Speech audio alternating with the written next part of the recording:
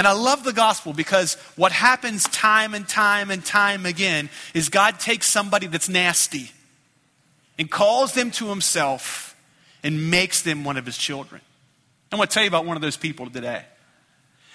You know, his neighbors hated him, and rightly so. He was a crook and a thief, and everyone knew it. And as a result of his lifestyle and a result of the way that he lived and ran his business, he was a very rich man. And how many of you know that people don't like it when their neighbors are very rich? We struggle with that as people. But this guy was not only rich, but he was rich as a result of being a thief. And not just a thief, but he was also a traitor against his very neighbors. You know him as that wee little man. Does that sound familiar? Zacchaeus. You can read about him in Luke chapter 19. If you want to turn here, you can. It's not really going to spend most of our time today. But you need to know, as we go into our passage today, about Zacchaeus. Zacchaeus was a tax collector. I'm going to tell you how that worked. Now, the Jewish people there who were now under the control of the Roman authorities, what they would do is they would offer to somebody of Jewish origin, another Jew, they would offer them the opportunity to purchase a business from Rome. And so if you were a well-to-do person, you could go to the Roman authorities and you could buy a tax business. This is something that you would do. And Zacchaeus had done that. And here's how it worked. Let's put it into American dollar terms, okay? Here's how it would work. The Roman authorities said that every family in this region must pay, let's say, $5,000 a year. And you, Zacchaeus, you have purchased the right to be the tax collector for this region. So you're responsible to turn into us $5,000 per family per year. And you have at your disposal the power of the Roman government to collect. And, Zacchaeus, you can ask for however much you want. So here's how this businessman operated. He knew he needed $5,000 from your family. So he comes knocking on the door. Tax bill, I need $7,000. Wait a minute, the guy down the street, he only paid $5,500. I know. You owe $7,000. I don't like your daughter. I don't like your son. I don't like the way you treated me last week. You owe $7,000. And if you don't pay, the Roman authorities will come and take it from you. And so now you had no choice. You're going to pay him $7,000. He's going to pocket $2,000 and pass on $5,000. So as you might imagine, you would hate him. He's rich, he's a thief, and he's a traitor against you and all of your friends and all of your family. And Jesus came and saved his soul. Now that's hard for us to understand. It's hard for us to grasp this. That Jesus comes into lives, regardless of how messed up they are, and brings them to himself and saves them, delivers them from the penalty of their sin, delivers them from the power of their sin to spend eternity with God. You know why we struggle with that? Because of pride. That's why. The reality is, you and I are no better than Zacchaeus. We're no better than him. We're longing for relationship with God. We know we need it. We're born with that hole, some have said. And so we live our life trying to fill it. And we alone are truly aware of our sinfulness, us and God. But praise the Lord that he comes into our lives to seek and to save the sinner. It's what God does. I love the story of Zacchaeus because in Zacchaeus, what happens is after Jesus invites himself to his home, Jesus goes to Zacchaeus' home, and Luke 19 doesn't tell us everything that happened there, but through the process, Zacchaeus became a new creature. He was born again. He was regenerated. God changed his heart and his spirit, and he's now a follower of God. You know what he does? He now calls all of his neighbors, and he says, I'm returning to you everything I took from you, plus interest. I'm returning to you what I took.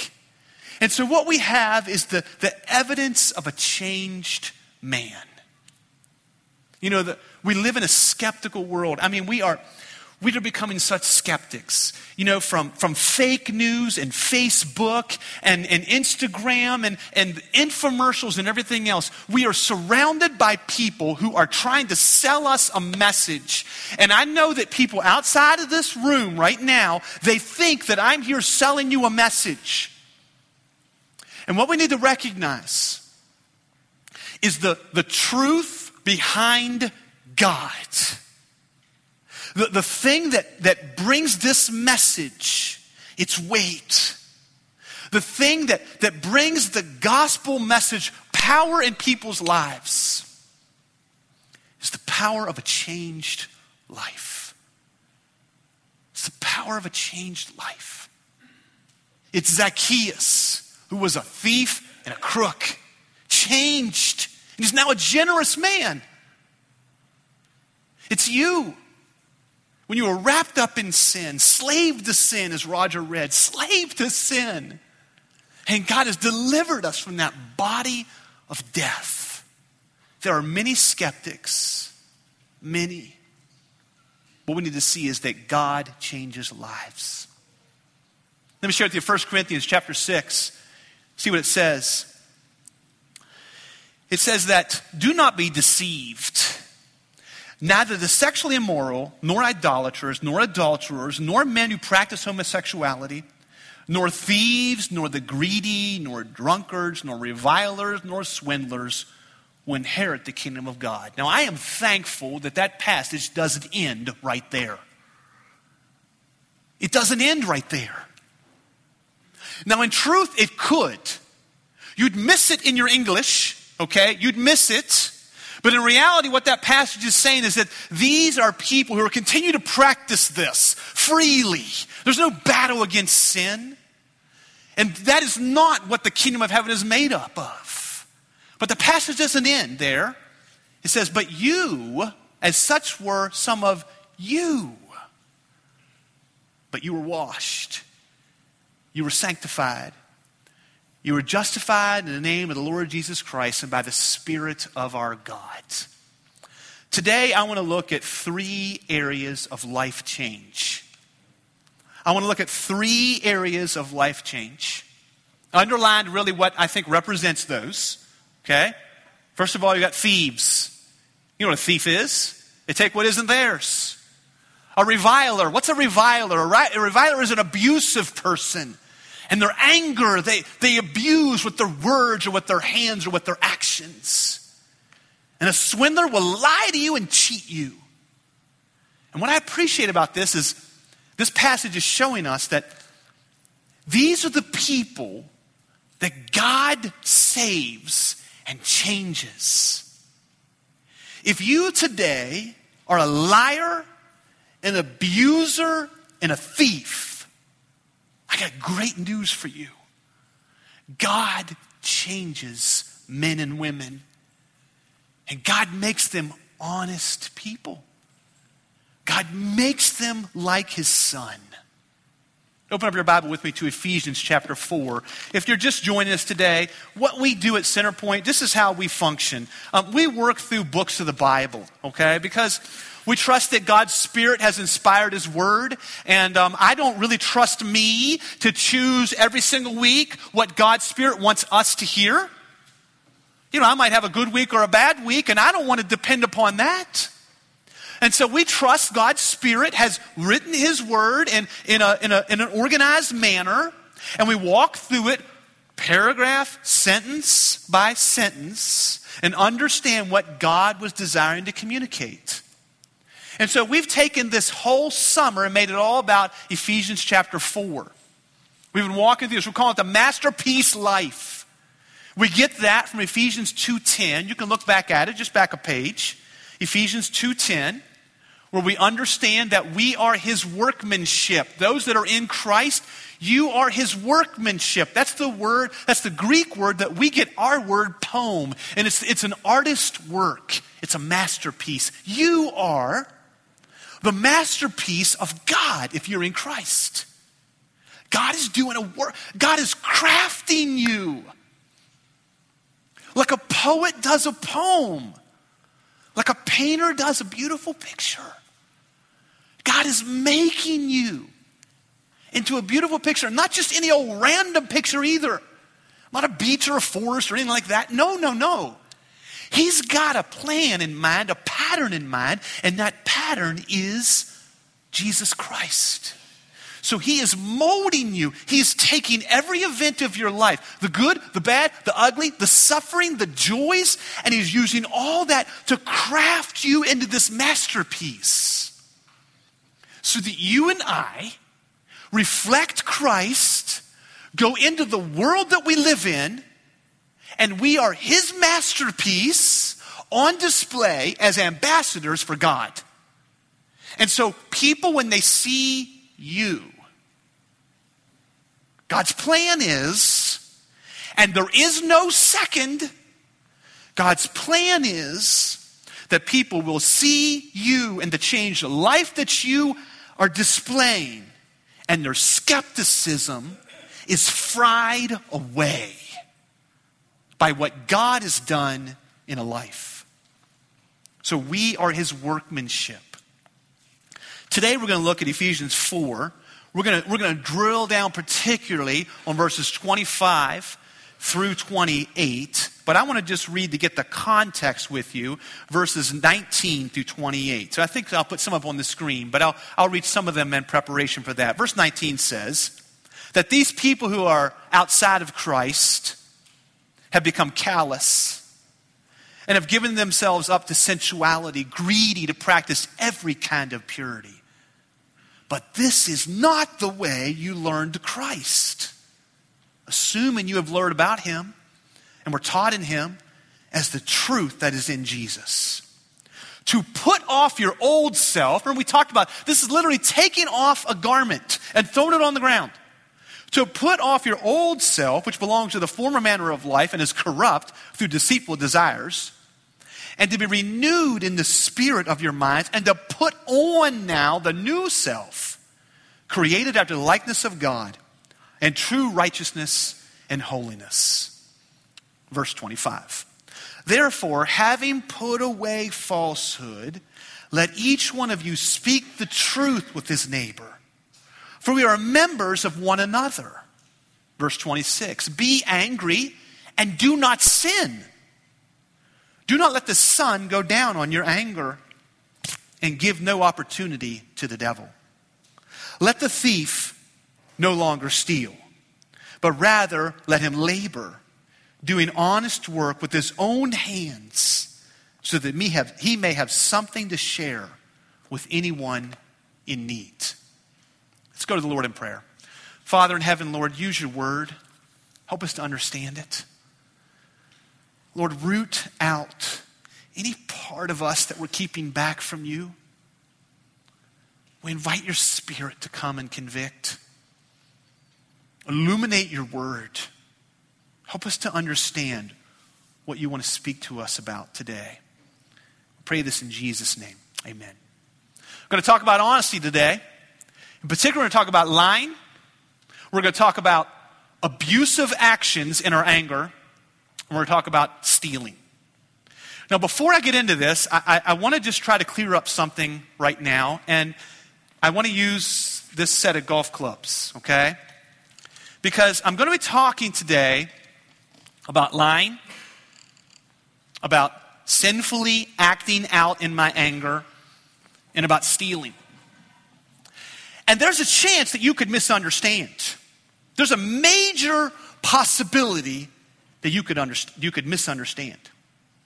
I want it to be very, very clear that I am not saying today that if you tell the truth, if you live out self-control in your anger, and if you don't steal, then that makes you a Christian.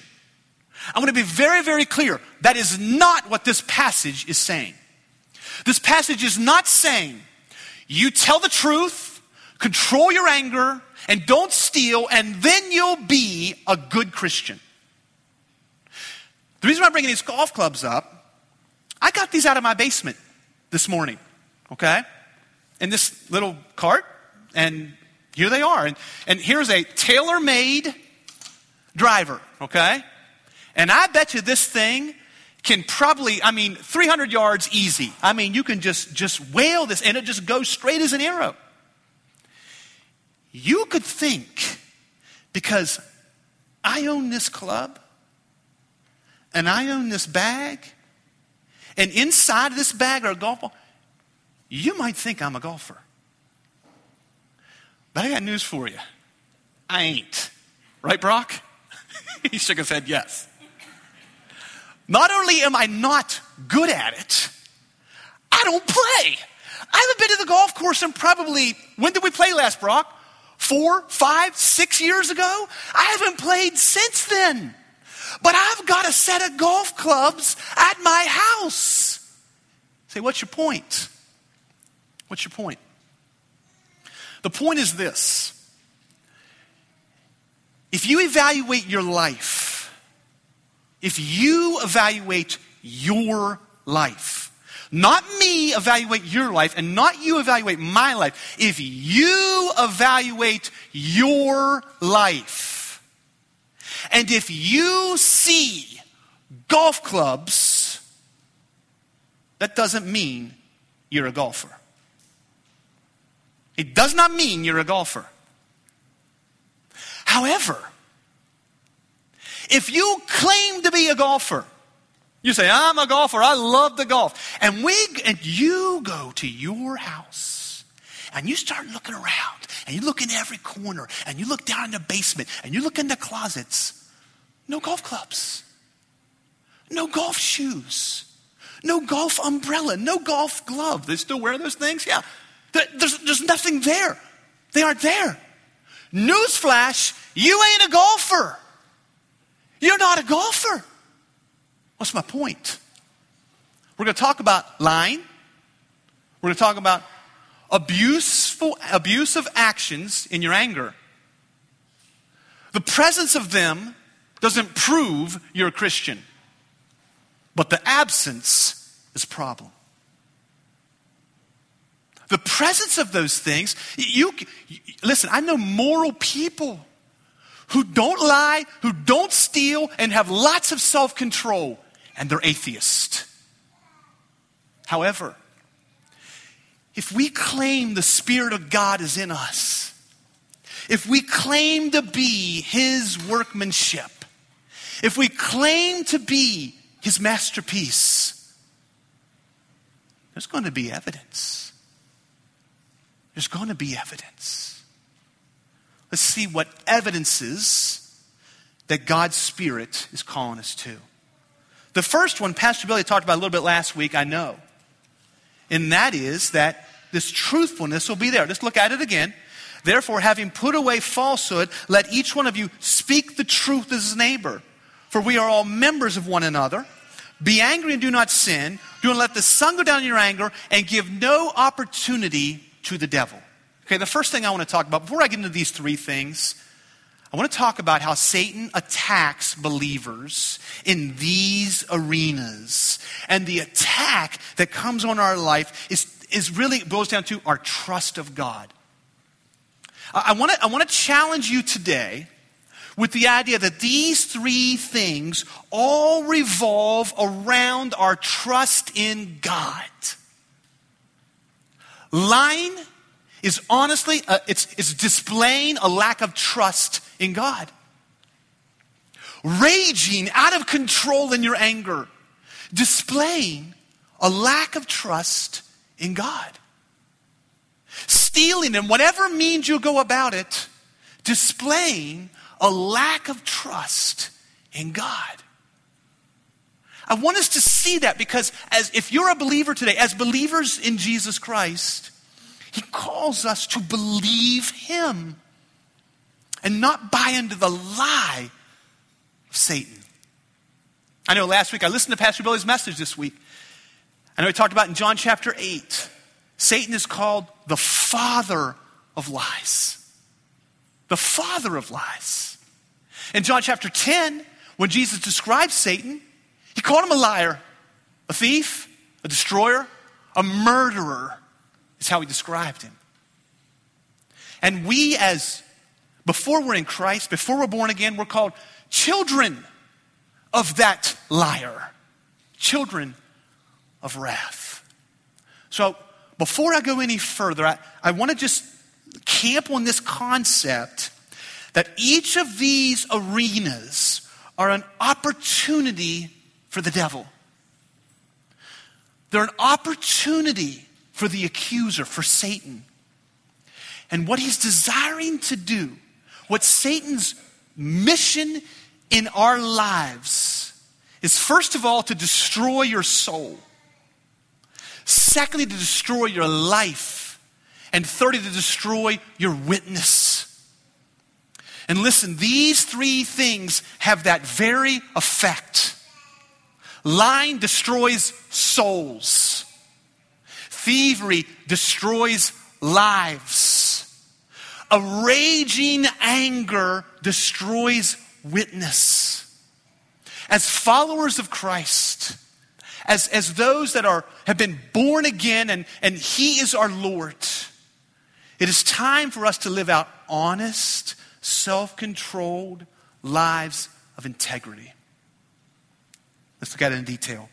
First of all, he says, put away falsehood. Here's what I want us to understand today. That these life challenges are honestly, as I said, an opportunity to trust God. And let me try to describe what I mean here. He says, having put away falsehood, let each one of you speak the truth with his neighbor, for we are all members of one another. I know I've thought a lot about lying this week. I've thought a lot about stealing. I've thought a lot about raging out of control anger. Well, that's really what you hear your pastor say, right? That's what I've been thinking about a lot this week. Here's what I've come to realize. You know why we lie? You know why we lie? Maybe I'm just like a moment of confession, okay? But I think we lie often because honestly, we just feel worthless. We just feel worthless. And so, in order to really feed my pride, in order to add to my worth, I lie. I lie. Brock, I shot a 39 yesterday. Not in golf, in another sport, but yeah. So we lie about our golf game. We lie about the fish that we catch. We lie about the money we make. We lie about all kinds of things. Why? Because our pride is hurting. When I was a youth pastor, this was something I would say often. And for those of you that are in the room that might have been in my youth ministry, you probably heard me say this to you. You don't have to lie to have friends. Because some little seventh grader would come and say, I was riding my bike and I jumped over a cliff and all that. And I'd say, dude, just calm down. You don't have to lie to have friends. Why do we rage out of control? I thought about this week. Now look what it says. It says, be angry and do not sin. Do not the sin go down on your anger. Why is it that we spin out of control in our anger? And I've been there. I've been there, men. I'm thinking of you, although I know that women struggle with this too, but I understand you men better than them, okay? And I've been there when you're tired, when it's been a rough week or a rough day, and you come home and you just want to relax and your kids are loud and your wife maybe says something that's sharp to you, and before you know it, boom, something comes out of your mouth. You didn't want to say that. You didn't want to hurt them. But it happened. Why is that? Often I think it's because we're feeling wronged. We're feeling wronged. And I'm upset because I'm angry because somebody wronged me, because you're wronging me, because I need a break right now and you're in my way. I want to watch ESPN. I want to sit here and relax and you're in my way. You're wronging me. What's the answer to this? And why do we steal? Why do we steal? Now, probably very few of us in the room, break into banks and rob them. Okay, probably very few of us do that, but there's few. Okay, I know, but why do we steal? Why do we steal time from our boss? Why do we steal things from our employer? Why do we fudge on our taxes and steal from the government? Why do we steal time from people? I'll meet you at 10. I show up at 10:15. I just stole 15 of your minutes. Why do I steal from the authorities when I speed? Some of you guys don't like when I talk about speeding. But it's a big deal. And I'm stealing when I do that. Why? As I thought about this week, I think it's because we feel without. We feel without. I need to have this thing. I'm without it, and I need it. Or I'm without it, and I deserve it. I worked hard all week. My boss doesn't even know it. He's already left on Friday. I'm scooting out here and not going to say a word. See, I'm feeling without. The thing I want us to catch is that each of these areas are a way that we are displaying and living out our very practical, moment by moment trust of God. Trust of God. I think if you look at verse number 28, it really brings this truth home for us. It says, "Let the thief no longer steal, but rather let him labor." And not just labor for himself, no. See, he's going to slay this idol, this demon, this dragon in his life. And what he's going to do is that he's going to then have something to share with anyone in need. I love how all three of these things, God just doesn't say don't do it. He tells us what to do instead. So we're not going to lie. We're going to speak the truth to one another because we're all one body. I'm not going to rage in my anger, but I'm going to deal with it before the sun goes down. I'm not going to steal. I'm going to actually work hard and then give it away. All of it comes down to a trust of God. Let's see that. I want you to recognize this as being a trust of God's providence and plan.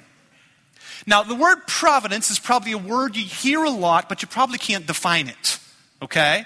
So let me help you out there, all right? This is from Baker's Theological Encyclopedia. You probably got it on your shelf, right? And you read it all the time. Yeah, sure. Here's what it says. God's providence, here's the definition. The divine superintendence of all things, guiding details toward their divinely predetermined end in a way that is consistent with their created nature, all to the glory and praise of God. Right? Here's what that means.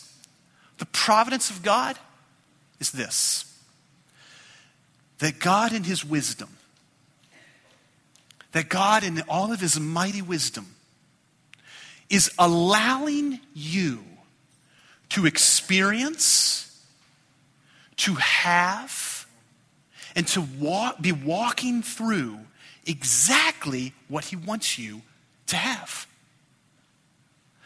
The good Father that you have is ruling in your life through his providence. And you live where you live, and you have what you have. You work the job that you do. You're married to the woman or the man that you are. You have the children that you have. Because God in his sovereign plan has allowed this to come into place. Now you can argue with me and tell me that you got here through sinful means. But God in his providential care can allow you in your sinfulness to live out his providence and his sovereignty. Say, well, how is that possible, Lowell? How is it possible that God can allow sin to accomplish his plan? I got one word for you that proves it. QED, it's done. It's the name Judas. Oh, yeah, remember him? That's right, the money handler. The most trustworthy guy of all the 12 disciples. Sinned. Betrayed Christ. And through that, you and I are redeemed today. You and I have an opportunity every single day to practically live out the gospel in our truthfulness, in how we handle our anger, and in our honest lives of integrity. Let me show you that. First of all, regarding truth, regarding falsehood, regarding what it says here, speak the truth with your neighbor, I want you to understand something, and that is you are becoming what God intends. You are becoming exactly what God intends. Ephesians 2:10, we already saw it. We are his masterpiece, created for good works. Before the foundation of the world, he set these into place. You are becoming exactly what God intends. So you don't need to lie. You don't need to lie to cover up yourself. You don't need to lie to impress people. Just like I told all those junior hires, you don't have to lie to have friends. You are becoming exactly what God intended. And I love what it says here. Speak the truth with your neighbor. Why? For we are all members of one another. Now, when the Bible speaks of being members of one another, it often uses the illustration of a body. So I smash my finger. Ow! Think about how illogical, and I'm embarrassed to even explain it, but what if your finger somehow lied to the rest of your body saying, I'm not hurt. It would be damaging. It would be detrimental to your full body. You are a member of me, and I am a member of you. This is what God intends. And we have as our head Christ. So we will speak the truth to one another. We will not bear false witness with one another. We will not have falsehood between us. It's okay for you to bear one another's burdens. It's okay for you to confess your sins one to another. It's okay for you to go to a brother or sister and say, listen, I have messed up. My finances are a wreck. My thought life is a wreck. My family is a wreck. It's okay. You know what they thought of Zacchaeus? They thought he was a thief that could never change. They thought he was a crook that couldn't be reached. They thought he was a man who had a destiny of betraying God. And God changed him. Don't hide through falsehood. You don't have to lie to have a body. You don't have to lie. You are becoming exactly what God intends. Secondly, when it comes to this whole anger, rage thing, listen, I understand it. You know, Jesus himself experienced anger. Anger is an emotion. I think sometimes some of us, I won't point to anybody, but some of us who have a very demonstrative face, you've seen it, right? Okay? And a loud voice. If that's you, some of us get a lot of hits over this anger thing. We need to recognize that there is such a thing as anger and not sinning. There is. I used to explain it to some people that I loved, aka my family, this way.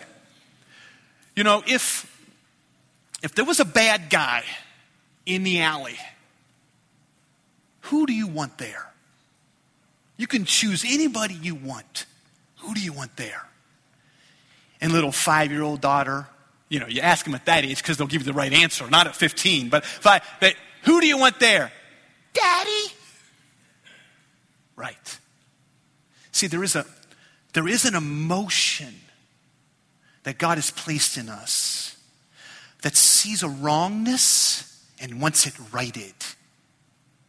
However, we have to be careful that we don't slip into sin. Now, when does it become sin? Let me just say a couple things here, okay? Kind of parentheses. It's sin if you are becoming physical with the one that you're angry at. Even if they're your child and you're disciplining them. If you're doing it in anger, it's sin. Have them go in the other room. You go into another room. And when you come in, you're in control. I was disciplining one of my children one time. And I turned him over my knee. And I dealt with him. And I said to them, they asked me, "Why are you spanking me?" And I said, I want to be careful with the microphone, "Because I want you to be in control." And I'll never forget, man, he convicted me at like 4.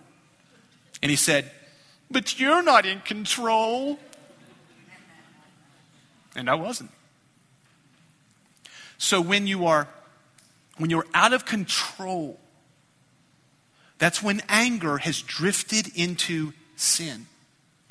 When it becomes physical, when it becomes verbally to the place where the person feels so belittled that they cannot respond, that there is no dialogue back and forth. You're out of control then. Step away. Step away. Don't let the sun come down on your anger. Now, that does not mean that you're watching the clock, 7:30. It's not what that's saying. It's saying, come back to it. Honey, can we talk about this? Can we talk about it?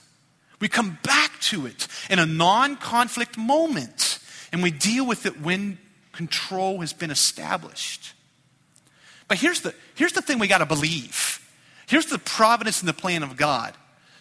I got to believe that I'm experiencing exactly what God is allowing. When I come home and I'm tired and the roof's leaking and the TV isn't working and the kids are loud, I need to just realize, you know what? God is in charge. His providence right now is displayed right here in front of me. He is bringing into my life loud children, leaking roof, there we go, and a TV that doesn't work. He is allowing that. And then I stop and I pull back and I say, "Lord, what are you wanting to teach me here?" Because I tell you, suffering, and that is suffering, okay? That is suffering. C.S. Lewis said that suffering is the megaphone, God's megaphone in our life. So when we're suffering, that is how God is getting our attention and saying, I want to share something with you. I want to conform you. I'm your father. I'm working in your life. So you're experiencing exactly what God is allowing. And then thirdly, what about this whole stealing thing? Okay? I don't know if in your life that becomes an opportunity for you. Maybe it does. I think if we really spend some time, Psalm 139, searching out our heart, we may find ourselves very convicted about how often we are taking what doesn't belong to us. But the thing I want us to trust here of God's providence and plan, and again, I believe it's coming right out of this passage, this honest work we have with our own hands, is believing and understanding that we are having exactly what God provides. The things that I have, with all of their shortcomings, your car that doesn't run well, your house that isn't exactly what you want it to be, your clothes that aren't as nice as whoever's, you have what God wants you to have. And I'll just fill you in on another little parenthesis that if you learn this, it will help you avoid a lot of grief. And that's this: it ain't never going to be fair. Get over it. It's not going to be fair. Your neighbor there's going to be a neighbor who's going to have a better house than you, a nicer car than you, a better retirement than you. Get over it. God never promised that it'd be fair. So there's no reason to take. It's not going to be fair. But it's loving. He's loving. You are experiencing exactly what his providential plan what he desires for you to have. You're experiencing that. You're becoming what he intends, and you are having exactly what he wants you to have. How do you live this? Well, turn your Bible with me to 2 Corinthians chapter 12. And I'm going to close with this today. 2 Corinthians chapter 12. You know, grace is a wonderful thing. Grace is truly a wonderful thing. Grace means that we get what we don't deserve. Grace is the source. It's the means. It's the gift where God brings us salvation. But the truth is, we live out the gospel by grace every day of our life. I love 2 Corinthians chapter 12. I've actually got it taped in the front of my Bible. Okay, it's just one that I look to often. 2 Corinthians chapter 12, verse number 9. Let's read it. Let's just grab the context from verse number 8. Paul writes, 3 times I pleaded with the Lord about this thorn in the flesh, this struggle that he had. So Paul here is saying, I have a struggle. He called it a thorn in his flesh. We don't know what it is. Was it something physical? Was it something spiritual? We don't know. People speculate maybe it was his eyesight. Maybe it was just a constant pain that he had. We don't really know. God's Spirit knew we didn't need to know. But 3 times he pleaded with the Lord about this, that it should leave him. That this thing he called a thorn in the flesh should be taken away. 3 times. But God said to him, and here it comes, my grace is sufficient for you. For my power is made perfect in weakness. Folks, you can trust God enough. You can trust him and keep your faith to be honest. To not lie. To not speak falsehood to one another.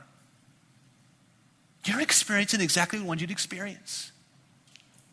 You can trust his grace enough that the situation you're in is what he intended. I don't have to rage out of control over this thing. God is using it in my life. You can trust God enough in regards to what you have that you can live out honest and depend upon his grace. Sometimes I'm afraid that people totally misunderstand what following Christ is. And you may think that it's all about a decision you made when you were 9 years old, you know, in the front of a church or in a Sunday school classroom somewhere or at a youth event sometime, and you put your trust in the gospel and now you're good to go. Listen, that's not all God intends for you. He says, come and follow me and live out by grace and trust me. Trust me with everything I've brought your way. Let's pray. Lord Jesus, I pray for the person here who's struggling with these things. May we be honest men and women, honest boys and girls. Lord, who speak truth, who control our anger, who work hard with our hands and then give it to those in need. I pray, Lord, that we would trust you in this way. that we would radically trust you. In a world full of skeptics, that they would see this life of integrity and know that you have changed this person. Lord, we look to your grace. It's the only hope we have, but it's more than enough. We pray in Jesus' name. Amen.